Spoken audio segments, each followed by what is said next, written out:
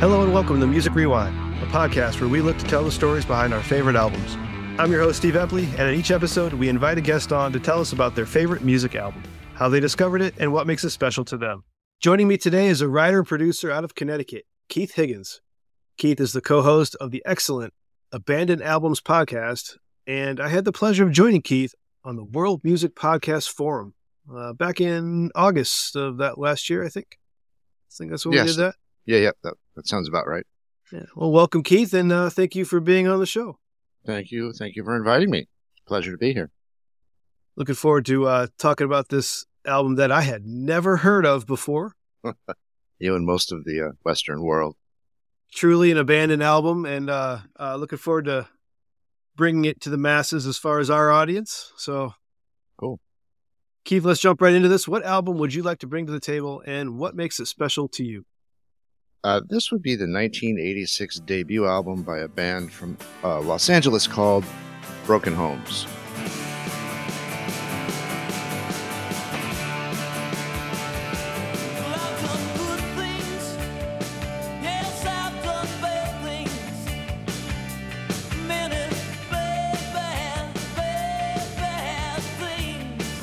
It's just your basic, straight-ahead, blues-based rock and roll band. What makes it special to me? Gosh, that is... I don't really know if there's like some sort of emotional thing. I just think it's such a good record. From the moment I first heard the song In Another Land, I'm like, wow, this is just incredible. It's exactly the type of rock and roll I like. Not pretentious. It's simple. How did you discover this particular album? I'm glad you asked. At the time, I was a carpenter's apprentice, and we were remodeling some doctor's office, and my memory paints a picture of it being around 4:30, and a long intro to the song In Another Land.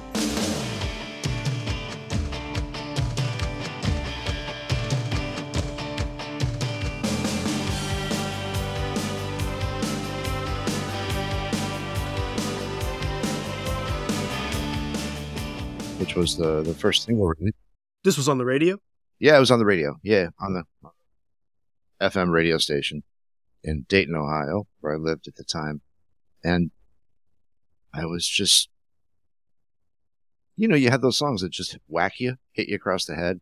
Mm-hmm. And there was just something about it that did it for me. And then I want to say that night, but memory's a little cloudy. And I went out to the record store and I bought the album. Luckily, they had it, and went home and listened to it. And it was unlike anything I had heard at the time. Certainly in the mid '80s, it certainly did not have. If we listen to it now, it sounds just as relevant. But in 1986, there wasn't a lot that sounded like it. We would come to hear that sound. That record would serve, the Broken Homes debut record would serve really as a blueprint for some other bands that came after. It struck me as very, if I had to compare it to other artists, John Mellencamp comes to mind, maybe George Thorogood. Yeah. Those types of, I don't want to say country rock, but Heartland rock. Heartland, that's a good way. Yeah, that because this is exactly what the type of music I would hear growing up in rural Illinois in the 80s, just on the radio. If it's not a classic rock hit, this is just background. That's the kind of music I would hear. I think that's so true. The band only released 3 records, and on the following 2 records after that debut, I hear that 100%, and I think that's where the record falters. For me, are the 2 records after, because it seemed like they were trying so hard to fit into that Heartland rock sort of genre, Bob Seger, John Mellencamp. And they weren't bad records, but there were other artists that were doing it better than they were doing it. You said they were out of L.A. Yeah. I mean, that's not the Heartland. No, it's not. By any means. No. So when I read that they were from L.A., I was kind of surprised. Yeah. Because L.A. during the mid-'80s, not particularly this sound. No. Mike Doman is the only non-California native of the band. in that incarnation, the 4 members who created that, who made that. He's the lead singer, Mike Doman, is the only guy from Pittsburgh. The other 3, Craig Ross, Jimmy Ashurst, and Craig Aronson, were all from L.A. That explains Steel Town. Yes. Yep. Go figure. I was going to ask that when one of my notes for Steel Town was like, these guys are from L.A. Where's that come from? And you're right. There was what folk would call a cowpunk movement around that time that included bands like Lone Justice, Jason and the Scorchers, some of those bands, X to some extent. There's like this cowpunk subgenre that they were kind of in. They were also in the straight ahead kind of rock and roll genre. Where they didn't fit in was in that Sunset Strip hair rock movement that was happening at the time. So, that's what makes that first record to me so original, is that it doesn't fall into any of those. It doesn't fit as nicely into any of those genres. It's cowpunk, certainly not, hair metal. And then on those other 2 albums, it seems more forced. People can't see me. I'm gesturing with my hand. Seems more forced into that. When were the second albums come out? Did they make it to the 90s? They did. 91 was the last record. 91? Wing and a Prayer was the last record. So that put it right up against grunge then too. So that was probably... It did. And there's an interesting connection between the two, between Broken Homes and grunge. Oh, you're probably talking the Michael Goldstone. I am. The Michael Goldstone. That was a name I recognized when I was reading about him. Yep. He's the guy who signed them to MCA Records, and it was a big part of the next 2 records. But especially in even on the first record, he's the people around the record would go on to do really great things, including the band members themselves. Michael Goldstone is the guy that signed them to MCA. That's correct, and he would go on to sign Mother Love Bone. And when Andy Wood died, he took the remaining members as they became Pearl Jam and took them to Columbia. Yeah, and I think he's also got Rage Against the Machine on his pedigree too. So I mean, he's got some big hitters there. He sure does. And the drummer, Craig Aronson, although he was the 4th member of the band, he didn't drum on that debut record. They had a studio musician come down and drum on it, a guy by the name of Don Harvey. But what's interesting about Craig is that he would leave the drum kit. He would leave the drum kit behind, and he would go into A&R for various labels. And he signed bands like My Chemical Romance. Oh, wow. Jimmy Eat World, and a bunch of other bands. If you read Dan Ozzi's book, the name escapes me right now, about that era of rock and roll, Sellout. The name of the book is Sellout, the Major Label Feeding Frenzy. Sellout, the Major Label Feeding Frenzy that swept punk, emo, and hardcore. It's a great book about all these bands that were signed during that era that sort of came to shape that genre of music, emo, whatever we want to call it. But Craig Aronson, the drummer, the original drummer for the band Broken Homes, was the guy. He signed a big chunk of those artists. In fact, he pops up repeatedly throughout Dan's book. That's amazing. Yeah, it's really interesting. And he often followed Goldstone around on his career. That's cool. I mean, there was, other than you have a post out on medium.com, a blog post with a nice detailed rundown of the album. And I don't know when you wrote that, but that's almost like the definitive write-up of this album. It's hard to find any other information on it other than it exists. Yeah. Yes, thank you. That's very, very few. In fact, that's nice of you to say. I don't know when, and I don't know when I wrote it either. I've been writing about that record on and off 10 years, and I turn it on. I try to turn as many people onto it as I can. I think it still sounds just as good today. It doesn't sound dated. It doesn't have those, the 80s gated drum type sound. It still sounds, it's nicely produced by a guy named Jeff Irick, who produced so many people it's hard to list. One of the biggest albums he produced was the Plimsolls' first record, which gave a definitive song of early college rock, A Million Miles Away. Okay. The Plimsolls, and then the Goo Goo Dolls would go on to cover that song on their record, Hold Me Up, before Johnny Red went crazy with plastic surgery. But long but in any event, that's what Jeff Irick. That was one of his benchmark records. So, yes, I've been writing about that record for so long. I keep retweaking that one. I haven't revisited writing it for, but well, I will put a link in the show notes of that because it's a pretty good write up. I recommend anyone that would like some further reading on this album. That's a great place to start. Yeah. Thanks. Thank you. I appreciate that. So, how do you listen to the album? Do you bounce around, or do you kind of put the vinyl on and go straight through? Yes, that's exactly how I listen to it. I put the album on and go straight through, whether it's on Spotify or the actual vinyl itself. I don't pick out certain songs. If I'm making a playlist or back in the day, yeah, I listen to it straight through most of the time, unless I'm putting something on a playlist or. Yeah, and there's only 8 songs, I think. Eight tracks, yeah. Yeah, so it's like an old Van Halen record, all killer, no filler. It's simple yet effective. It's the basics of just down home rock. Guitar, drums, and vocal. There's nothing fancy in there.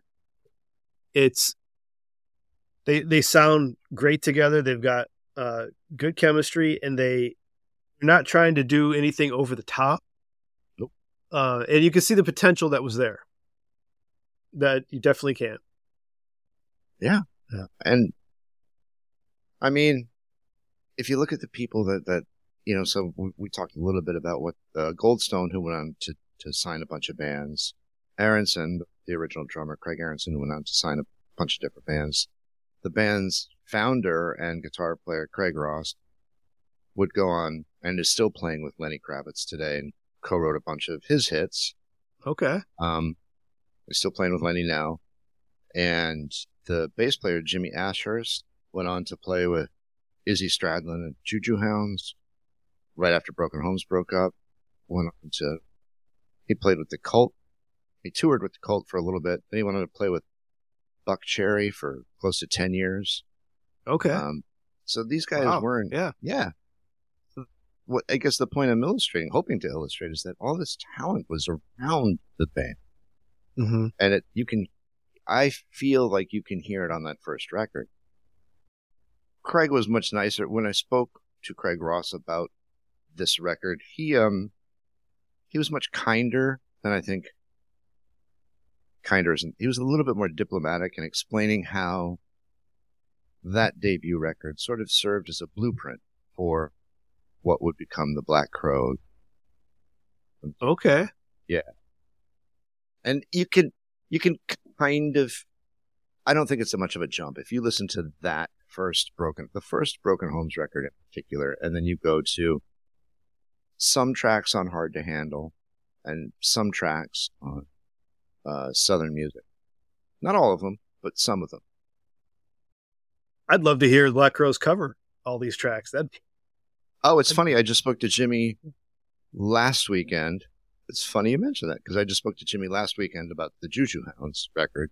Mm-hmm. That record comes out that episode comes out Wednesday. But Jimmy told us he was out with Chris Robinson the night before. No kidding. He's like, I'm a little hungover. I was out with Chris Robinson from Black Crowes last night. Wow. Yeah. It's awesome. That's fantastic. Yeah. And to draw one more connection between Goldstone and grunge and the Broken Homes record, I'll send this to you offline. I think it might be in the Medium Post as well, but the artwork for the first Broken Homes record. Yeah. It wasn't released with the record. Jimmy sent it to me after I spoke to him about the Broken Homes record. And that's not a humble brag either. I did talk to these guys for my own podcast. But he sent me what the original artwork, lyric artwork, was supposed to look like for the Broken Homes record. He goes, "Did your album come with this artwork?" And I looked at it and I was like, "No," but I immediately thought of and pulled up the artwork for Pearl Jam's 10 record. And I don't know who did the graphic design work for the Broken Homes record, but there is no question they are Really stylistically identical. It had to have been the same or an understudy of the graphic design artist. They're stylistically almost identical. I'm gonna have to look that up later and see who did the artwork for 10. Yeah, because I can't find. There's just no information on that Broken Homes record, and those guys don't even know. You know. Mm-hmm. I don't know. I was looking through Jeff Ehrlich's webpage earlier, and he's got a whole page of everything he's produced. And Broken Homes is right there in the middle, and you click on it, and all it says is, "No CD was ever printed. Hopefully you could find a vinyl somewhere." That's all it says. It is. I'm happy to say it is available on streaming services, in particular Spotify and iTunes. So it is out there. And that this is a brag, thanks to me. So you put those up there? I did, yeah. Thank you. I mean, I've always it still remains one of my dreams to put that record out as vinyl. I don't think it's ever going to go, it's not going to be a platinum seller or anything like that. And when I talked to the guys about that record, I spoke to Craig, Jimmy, and Jeff, who are the three remaining creative people involved in that record. Craig Aronson unfortunately died of cancer in 2015 or 16. And then Mike Doman died, who's the lead singer, died 2020, December of 2020 or December of 2019. Yeah. So fairly recent, right when I decided to do my podcast, I'm like, all right, well, let me see who's still around. Because I used to follow him a little bit on Facebook when I was marginally more active than I am now. And I went to his Facebook page to find out. Slid off this mortal coil. And I don't know how. And I did speak to his brother for the podcast as well. Mark. His brother, Mark Doman. And I didn't feel it appropriate to ask how he passed. And he didn't mention. Do not know how he passed. So James Ashurst and Craig Ross are still with us. They are. Those two? Mm-hmm. Craig is, he's with Lionel. Jesus Christ, not Lionel Richie. He's with Lenny Kravitz. That's it, Lenny Kravitz. And Jimmy is, right now, when I spoke to him last week, he's trying to get back to Italy. Well, when he's not partying with the Black Crows, yeah. Yeah, right? Yeah. But yeah, so when I found out it wasn't available, I spoke to those guys, and I said, hey, I have all the records. I can burn them on MP3s and post them. I'm like, yeah, go ahead, do whatever you want.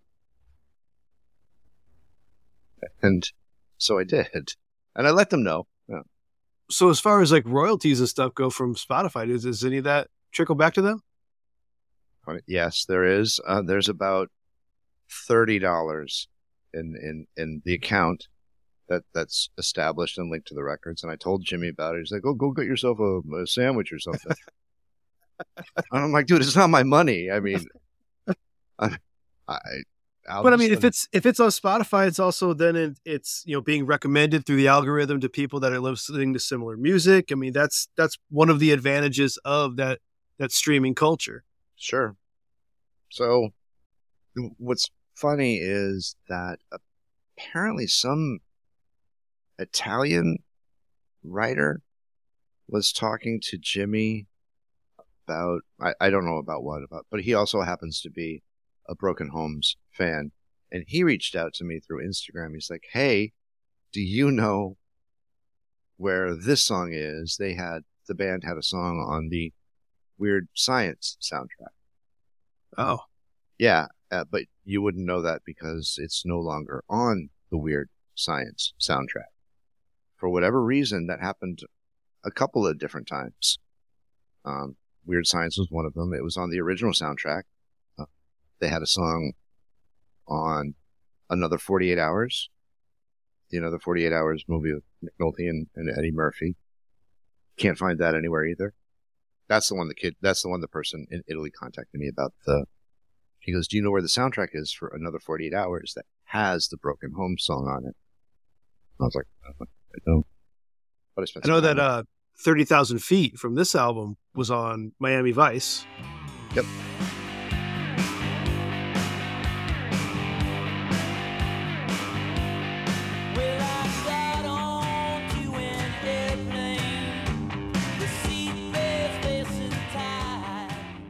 Although I don't think it's on the soundtrack. I don't know.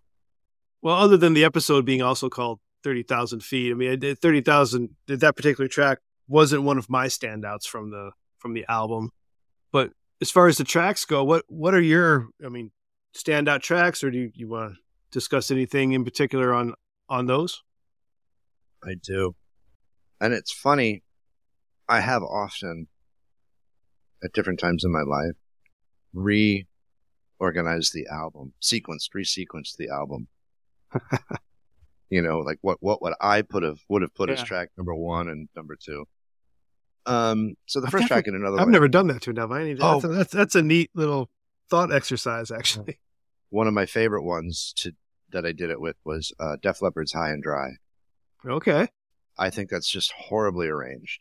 But I think mine's better.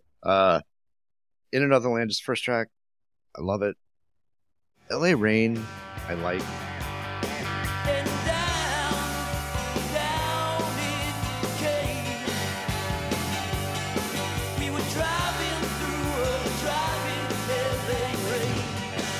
The interesting thing about Mike Doman, who wrote the lyrics, they're not terribly complicated lyrics.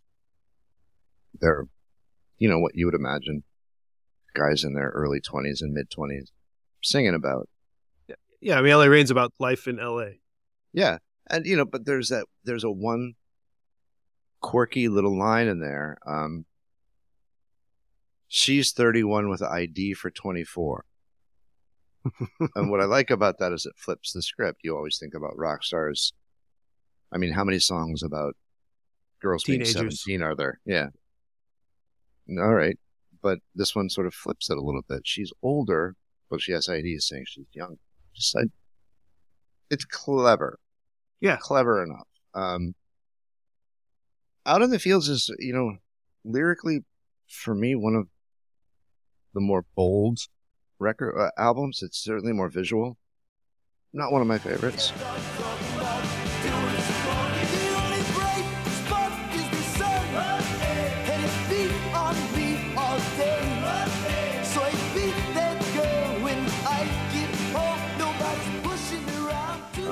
My notes were this a decent rock tune.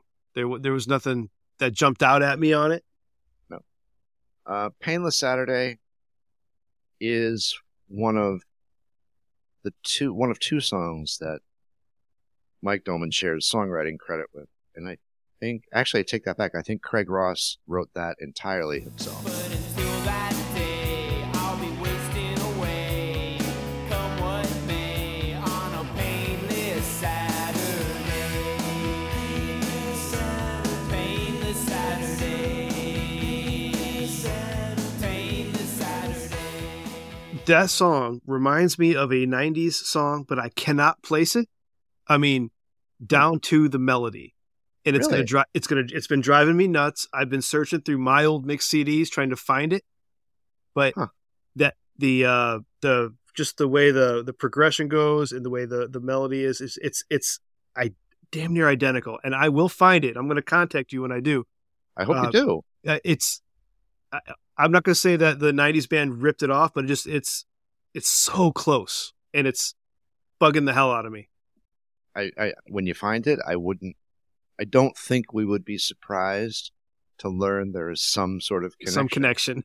It seems that way. That's the way this is going. Whether it's an engineer or a producer or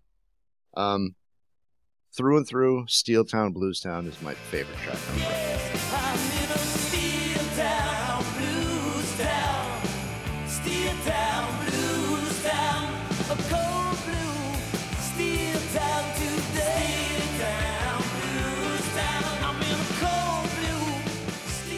Yeah, definite standout track there. And I did watch the music video of it. Very 80s music video. It's great. Yeah.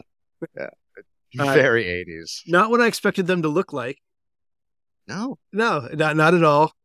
But they looked as a very 80s. And then you already explained the Steel Town thing. But yeah, that was a good track. I liked that one a lot. And there again, I think lyrically, it plays to every strength. There's good imagery there. But again, we're not talking Bob Dylan or Bruce Springsteen type lyricism. This is just straight ahead. Well, how old were these guys when they made it? Don't know. What I can tell you is the math doesn't align for me with what I was told by somebody else. I would assumed early 20s. I think Mike was the oldest, who probably would have been in his mid to late mid 20s. Okay. I know Craig and Jimmy were probably 19, 20, 21 in that range. So Mike was definitely the oldest. But I mean, when you look at the lyrical content of some of the great debut albums like Van Halen or Guns N' Roses, it's right on par with the lyrical content. I mean, you're talking about, the breakups, you're talking about living the life, you're talking about the one that got away. That's what you know at that point in your life. That's what you write about. Yep. Yeah. And Steel Town sucks. Have the blues. That's yeah. I was just watching an old clip with Ed Bradley interviewing Bob Dylan, who, I mean, whatever our feelings are about Dylan, he's clearly one of the, if not the most important American rock and roll lyricist. I can get on board with that, yeah. So in the interview, Dylan is reciting some of the lyrics from early in his career when he thought of as a protest folk singer, and the way he rattles them off and the imagery. It's beautiful, whatever you think. And he's like, I couldn't write that today. Where does that come from? And Ed Bradley's like, you don't think you could write that today? He's like, no. He's like, I can write other things that are good. My wording, not his. I can write other things, but I can't write. Almost like it was like this divine intervention. But in any event, that is not Mike Doman's forte. Not at this point, or in the two subsequent albums. Was he the primary lyricist? He was. Yes, he is listed as the primary. He's listed as the sole songwriter, but who knows what it's like. Oh, really? Bands get into studio setting. Yeah. Who does what? But Steel Town, I'll Be Wearing Blue. Gotta have a ballad in there. Yeah, well, that's what I was just going to say. It's the obligatory ballad. But the day you went white is the day I'll be wearing blue. And I remember when I was listening to this for the first time and just listened to it straight through, and getting the tracks, 3, 4, 5. Like, I haven't hit a ballad yet, and then boom, right as I was thinking that. Yep. Right on cue. 30,000 feet. Just a good. Yeah, it's up there with Out in the Fields. I mean, it's a decent track. Exactly. It's a track. And it was on Miami Vice. So. Yeah. Yeah, that's right. And then my second favorite is Yes, It's All Over. It must be a better life for me somewhere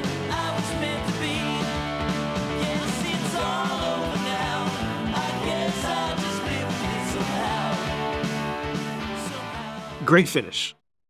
right? Yep. So it's like to me their highlights were the beginning, the middle, and the end. Yeah, They sure. spaced it that way. But yeah, that I thought both in title and in the harmony, it was a really good track. For sure. It's what a great button for a record. It was one of the few tracks. I don't think any of the other ones really had the two guys singing in harmony together, other than that one. Yeah. But those would be so. My favorite, Steel Town. Yes, It's All Over Now. I understand the ballads. They work. They're not bad. I don't think they're a standout tune. So Steel Town, It's All Over Now, and probably In Another Land. Those would be my three standout. I think those are mine as well. If I had to, on the bubble would be L.A. Rain and Painless Saturday. Yeah, those they're quirky at times, especially Painless Saturday. And obviously it's still in the back of my head. I will find that copy track. I know it's out there, and I'm leaning towards like it was like SR-71 or something like that. Just one of those pop punk bands that did it. Oh, sure. Yeah. Like Newfound Glory or something in there. It's I'll find it. It's my white whale now. I had vowed that this will be the last time that I bloviate about this record. I think people are tired of listening to me. Well, this is a new audience to bloviate to. True. So that's true. And I'm happy to talk about it. I don't know, man. I don't think the band was ever this good again. Witness the fact that the original drummer, Craig Aronson, left, and then the next record they had a new drummer and a keyboard player. Which stands to reason is what you would get in 1988. This is true, yeah. A band without a place, really. The late 80s, trying to find their place in that particular music landscape. So much was changing, and I don't want to say this improperly. So many of the wrong things were popular. Well, yeah. There was a lot of good music. My cousin Alan will disagree. He's got a thing about the 80s. But all right. But there was a lot of good music still being made, and this was I think it was a band that just couldn't find their place. And having not listened to the second and third albums, I'm just assuming that they were trying different things to fit somewhere, and none of it really clicked. That's a great way to put it. A band without a home, or a band without a place. I mean, a broken home, if you will. Yeah. But and what's interesting to me, and I meant to ask about this. On the first record, they're just listed as Broken Homes. On the next two records, they're listed as The Broken Homes. So the article "the" appears, and I think Broken Homes, it just rings a little bit more true. Once you throw that "the" into it, it seems forced. Yes, and also conflicts because there's other bands kind of with variations of that name.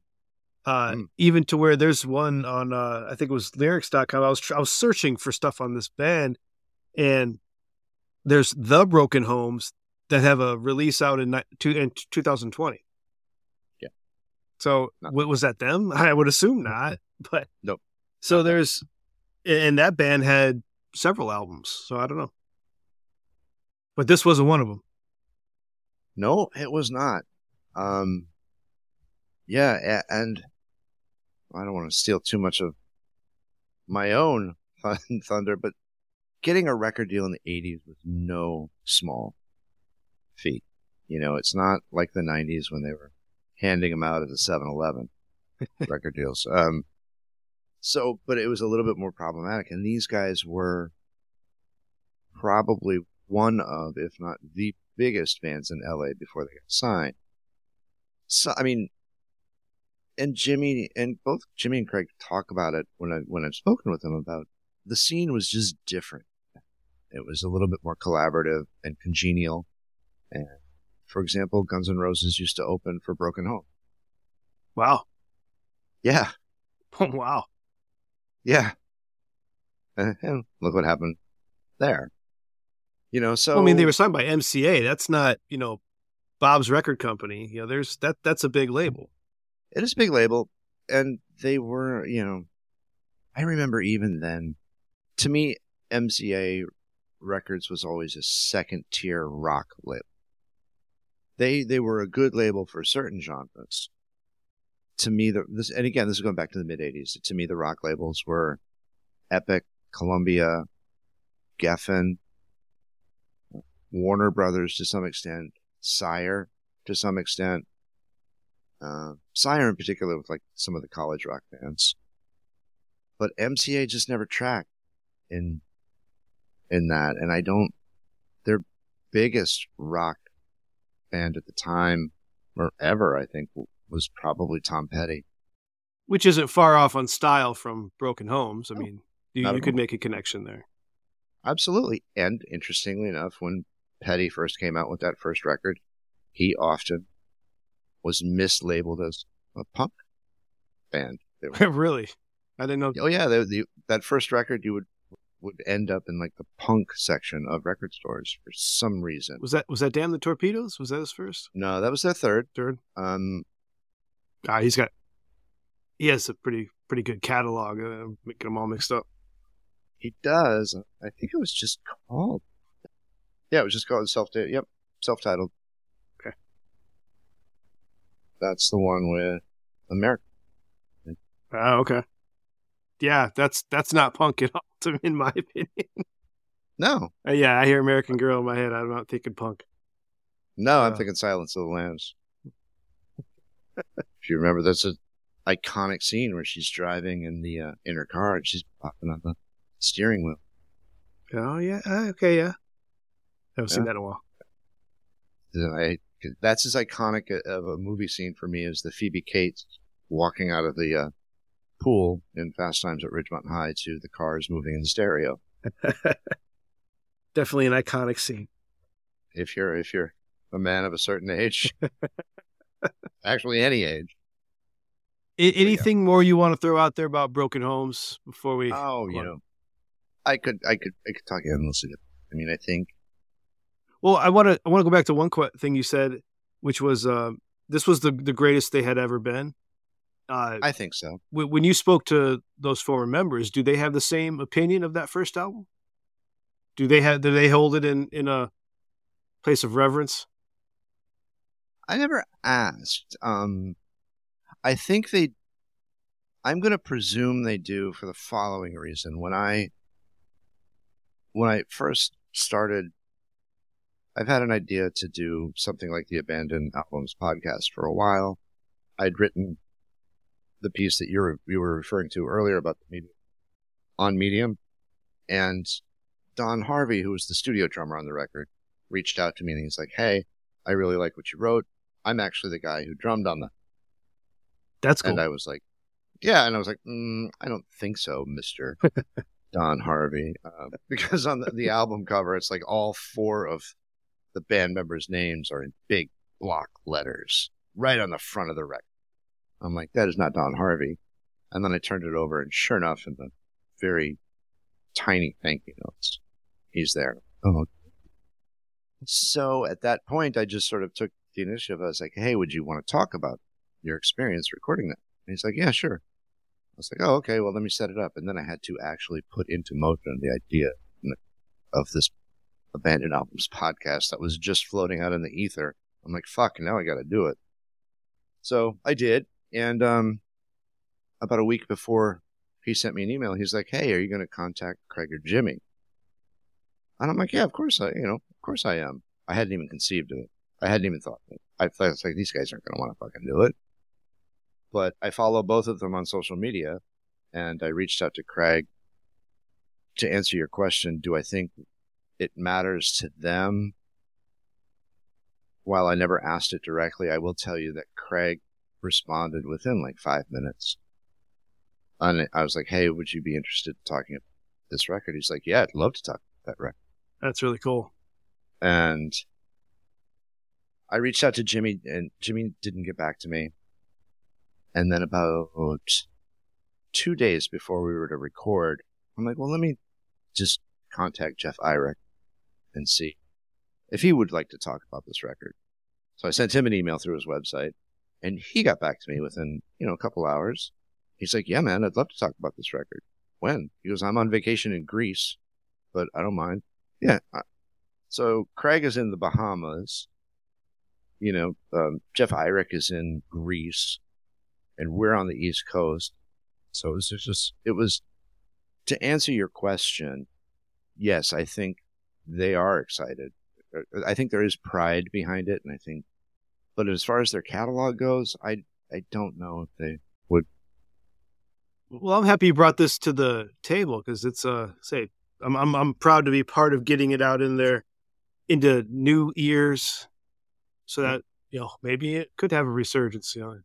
I doubt it's going to get the Music Rewind bump, but I think the best thing is you putting it out on Spotify for the algorithm to pick it up. Yeah, it deserves to be heard if you like straight ahead rock and roll. And at this point, I got to be honest with you. I've spoken so much about this album. I feel that how if your friends hype something up too much, yeah, and then you watch it or you listen to it, you're like, it was all right, it wasn't great, So I fear sometimes there might be some of that, but if you go into it with a clear head, I think you'll find a really, really good rock and roll.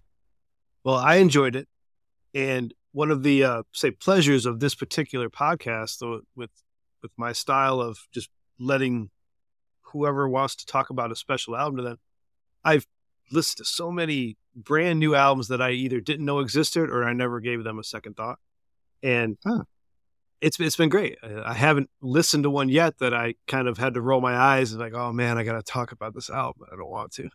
Really? No, I've enjoyed each of them.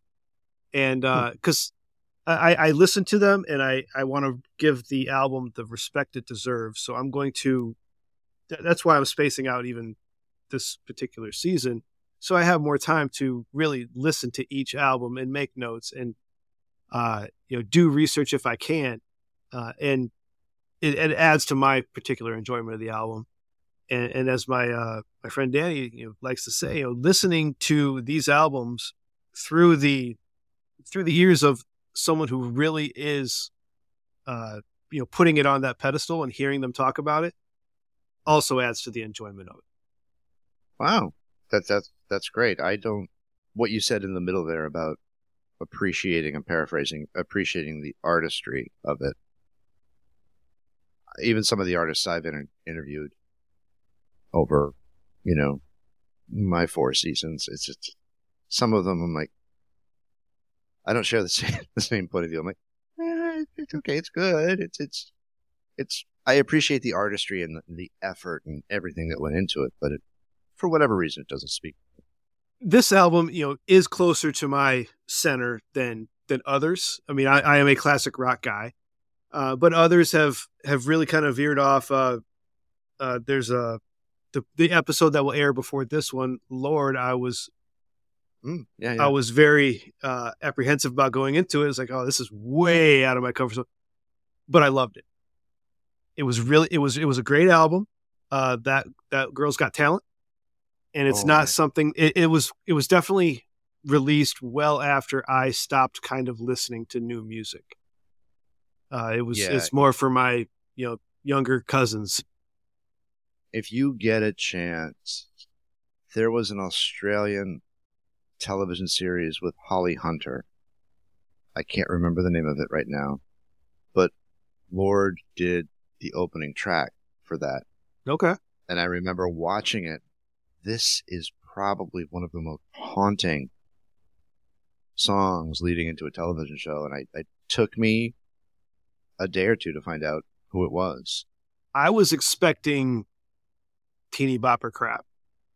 That was not what it was. So it was her second album, Melodrama, and it's deep. It was deep. Yeah, But then there's been other episodes that have taken me in the direction of soul, rap, hip hop, theater. I mean, there's kind of all kinds of different directions. Theater? Yeah, we did Show tune. a great episode in my first season on Phantom of the Opera, the original broadcast, the original West End recording. Really? Yeah, Wow. that's one of my favorite episodes. My friend Kelly is a self-admitted theater nerd, and she loves it. And it's a great Good for episode. her. Yeah. Good for her. Yeah, Lord is great. There's one other thing I wanted to say about Brooke. Oh, you mentioned moments ago how it points more towards your preferred classic rock sounding.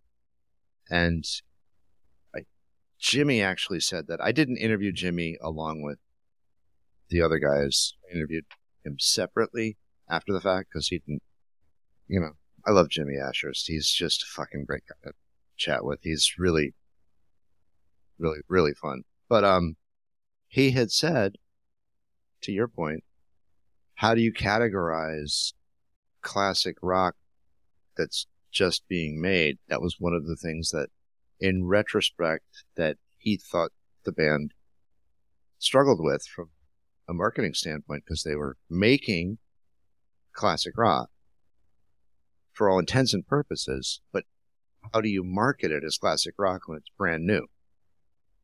It's one of the fundamental questions of this podcast.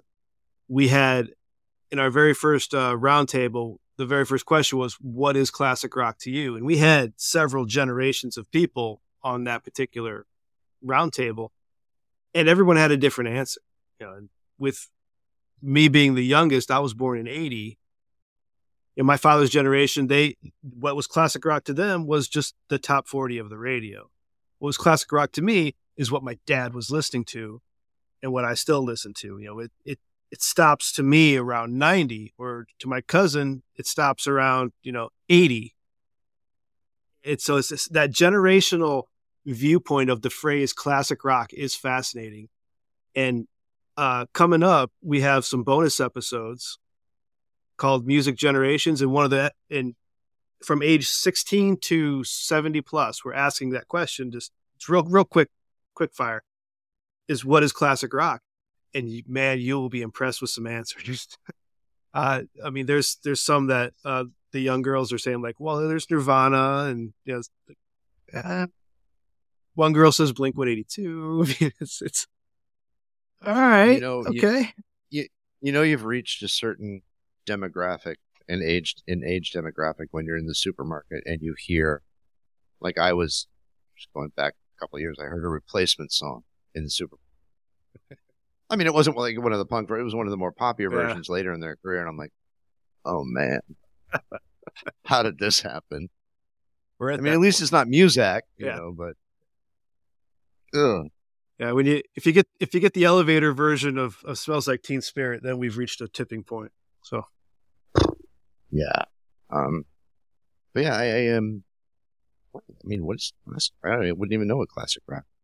To me, it's the generation before me. To me, classic rock is, Hendrix, Clapton, Cream, Zeppelin, Stones, Beatles. Really the benchmark. I think that particular era, everyone's in agreement on. It's when does it end? That, to me, it ends. Oh, gosh. That's when everyone's got a different viewpoint on when classic rock, that particular era is. I like the way Sirius XM kind of splits it up. They've got classic vinyl and classic rewind, the two different channels. That it really kind of splices it nicely. To me, the demarcation point, and this is probably more generational, would probably be around 80 or 81. Okay. Because that's when college rock started to get more foot. We were post-punk at that point. So you had bands like REM, XTC, and that whole college left of the dial type music. If you're old enough, you remember to find those college rock radio stations, you went all the way left of the dial. But to me, like bands like The Cars, The Police, I put those in classic rock. I would too. Yeah. For sure. So the 80s is a big gray area. No one can To me definitely ends by grunge. Grunge was the death knell in that. I don't consider the 90s rock classic rock, but I'm an old man now, so Well, it happens to the best of us. yeah. It's not for the weak, I'll tell you that. And you have kids too. Ooh. Yeah, we won't go into what they listen to. Ugh, it's terrible. I had lunch with a friend of mine, and she has a teenager. I guess her son must be, I don't know, 13 or 14 now, but he's just starting to really get into music, and she couldn't be happier when, I mean, all on his own, he's discovering artists like Simon and Garfunkel, the Rolling Stones, Nice. through no coercion of hers. This is just where he's gravitated to, and I was like, all right, Yeah. you know. And we're both huge Replacements fans, and we just sort of eagerly await his discovery. The Replacements. Well, that leads into the kind of last segment here. Is so Broken Homes was the top of your list. What's on your short list that you could have talked about? The short list. Boy, easily the Replacements. Pleased to Meet Me again. It captured the band. I don't think the band was ever that good again. Although, you know, they swung for the fences on the next record, Pleased to Meet Me. Big glossy production. But The Replacements is a band that I have not delved too deep into their catalog, but it has been mentioned so many times on multiple episodes. It's probably the Replacements and the Pixies are probably competing for short list slots. So many different guys have put those two bands that never on the top, but they're just bulking out the short lists. it's so funny you say that, because I can break music fans, you know, of a certain generation into two camps: the Replacements or the Pixies. and it's so true, because to your point, they're the bands that seem to come up the most. They cast a huge shadow. They do, yes, on modern music, both bands equally. And but there seems to be two camps. We interviewed the Vade and Todd Lewis from the Toadies, and that's where that was a good episode. Yeah, and he says, "Oh, the Pixies," and I'm like, "Ah, the Replacements," you know. And that just it seemed to be a recurring thing, to your point. And I'm firmly in the Replacement myself. And circling back to the Replacements and even tying it into Broken Homes, they did a tour with the Replacements. Jeez, that's pretty amazing. Yeah. So it would have been the Replacements. I probably easily could have done Scarecrow by John Cougar Mellencamp. Okay. I think That album was played a lot in my household. One of the single most important records of the 1980s for a number of different reasons. But I am admittedly a huge John Mellencamp, but I think it's probably one of the, and I think it gets overlooked, and I think people have always discounted John Mellencamp as an artist. My hometown of 300 people and surrounded by cornfields. I mean, you could turn up any random radio on any random day, you'll get some John Mellencamp somewhere. Good, as you should. That was his bread and butter. That era. Sure was, and he is probably the hardest working man. Is he still making albums? Yeah, still got new ones stuff coming out. Gosh, I don't know if anything new. I think the last thing I remember seeing was like a live release. But he did. I mean, to your point about Broadway, he did a musical with Stephen King, John Mellencamp, and somebody else. They did. It was like three huge names, and they wrote a musical. Stephen King, the horror writer. Okay. Yep. He's a big music nerd. But they did I can't remember the name of it right now. It's very Americana. It never made it to Broadway. I think it did a tour, but it never made it to Broadway. But nonetheless. So it would have been John Mellencamp. The replacement's John Mellencamp. Give you a third one. Ghost Brothers of Darkland County, by the way. That's it. Yep. That's it. Who was the third person? So it was John Mellencamp, Stephen King, and T-Bone Burnett. T-Bone Burnett. Yep. You know what? Speaking of T-Bone, that would have been a fun one too. Sam Phillips, the indescribable wow. Sam Phillips was married to T-Bone Burnett for a while, and she produced a few records. This was her first record of what the word is escaping me right now, but she was a Christian singer. Okay. Secular. This was her first secular record. Moving away from the Christian music genre. And T-Bone Burnett produced it before he was, the seminal Americana producer who produced Counting Crows and a list of other artists. Yeah. But that probably would have been my third one off the top of my head. It's a great record, Sam Phillips she's a cool little artist. Okay. I don't know what she's doing now, but she never gained the type of attention that she deserved. She got a little bit big in the late 80s, early 90s. Her biggest record, I think, was Bikinis and Martinis, or Martinis and Bikinis. One of the two. But yeah, those would have been probably the first three. Replacements: Let It Be, Not Let It Be, Pleased to Meet Me, John Mellencamp, Scarecrow, or Sam Phillips, the indescribable wow. Nice. Yeah. All right. Well, before we wrap this up, please tell our listeners what you're working on, where they can find you, or anything you would like to pitch. I pitched a dozen different things. Abandoned Albums is the podcast. We are available on all your typical podcast platforms. That's my primary. I don't mind. I guess I can say it now. I'm producing and hosting. I'm dropping a 4-episode podcast on Monday I interview a couple that are currently being stalked by the woman's ex-boyfriend. So is this a true story? Absolutely true. Oh, it's happening right now. The podcast is called IRL, Lunatic Fringe, and that drops on Monday, all 4 episodes. So I just wrapped that. Continuing on with Abandoned Albums. Great season so far.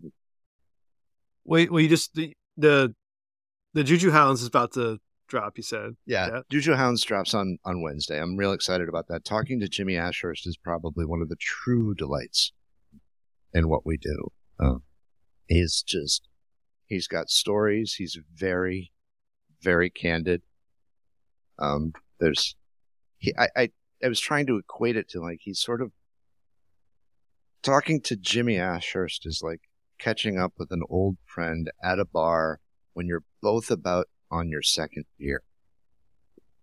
Where it's just great to see somebody you haven't seen in a while and you're just riffing and laughing and having fun. And that's cool. That's what it's like with Jimmy. That drops. The IRL podcast drops on Monday, the 30th. And yeah, that's what I'm working on right now. I mean, there's several other things. Nothing that's ready to go public. Well, I recommend anybody out there to check out Abandoned Albums. It's a great show. Thank you.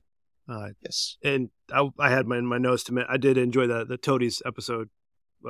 Stand out for me, as that was one of my favorite albums in high school. So it was cool to hear you talking to him. Okay. If any of your friends from Broken Homes want to come on Music Rewind, just feel free to let them know. Guys, contact me. We'll get you a slot. Can talk about your influences. Yeah. And I'll send you a picture. The liner notes. I want to see those liner notes. I want to compare that to 10. It's interesting. And I remember saying that to Jimmy. I'm like, have you ever looked at the liner notes from Pearl Jam's 10? He's like, no, this is my Jimmy voice. No, why? But he doesn't sound like that at all. He's like, no, why? I'm like, virtually. And he's like, I can almost imagine him shrugging, going, oh, well, maybe it's the same graphic person. I don't know. He's your prototypical rock star. Hopefully you'll cut this out, but when we were talking last week, he's just like, Jeff, who co-hosts the show with me, he's like, you were with Buckcherry for like 10 years. He's like, yeah, I spent like 10 years on the road. Jimmy's only ever been a rock star. He's never had a job. And he freely admits it. He goes, there's shit I just don't know how to do. He goes, I don't know how to do laundry. I don't really know how to bake, cook for myself. When you're on the road for 10 years, all of that's taken care of for you. That's true. Well, at a certain level, all of that is, someone does your laundry, someone feeds you, somebody, it's really, really interesting. But, thanks, man. This was good fun. I'm always happy to talk about this record. I encourage anyone listening to check it out on Spotify. Give it a follow, give it a thumbs up. It's a great record. It will be linked in the Spotify list. Will be linked in the show notes as well. Yeah, check it out. Yeah, man. Pretty good. Thanks so much for having me. I really appreciate it. Love it. It's always good to talk to you. Yeah, thank you. Thanks for being on, and it was a pleasure to talk about Broken Homes. Thanks so much. I'd like to thank you for listening to Music Rewind, a podcast from the Sidereal Media Group. If you enjoyed today's episode, there are many ways to help the show, such as our Patreon or affiliate links in the show notes. The easiest way, though, is to give the show a rating or comment wherever you listen. We really do appreciate it. Thank you again, and as I always say, listen to the full album. Until next time. A podcast from the Sidereal Media Group. Back to you, anchors.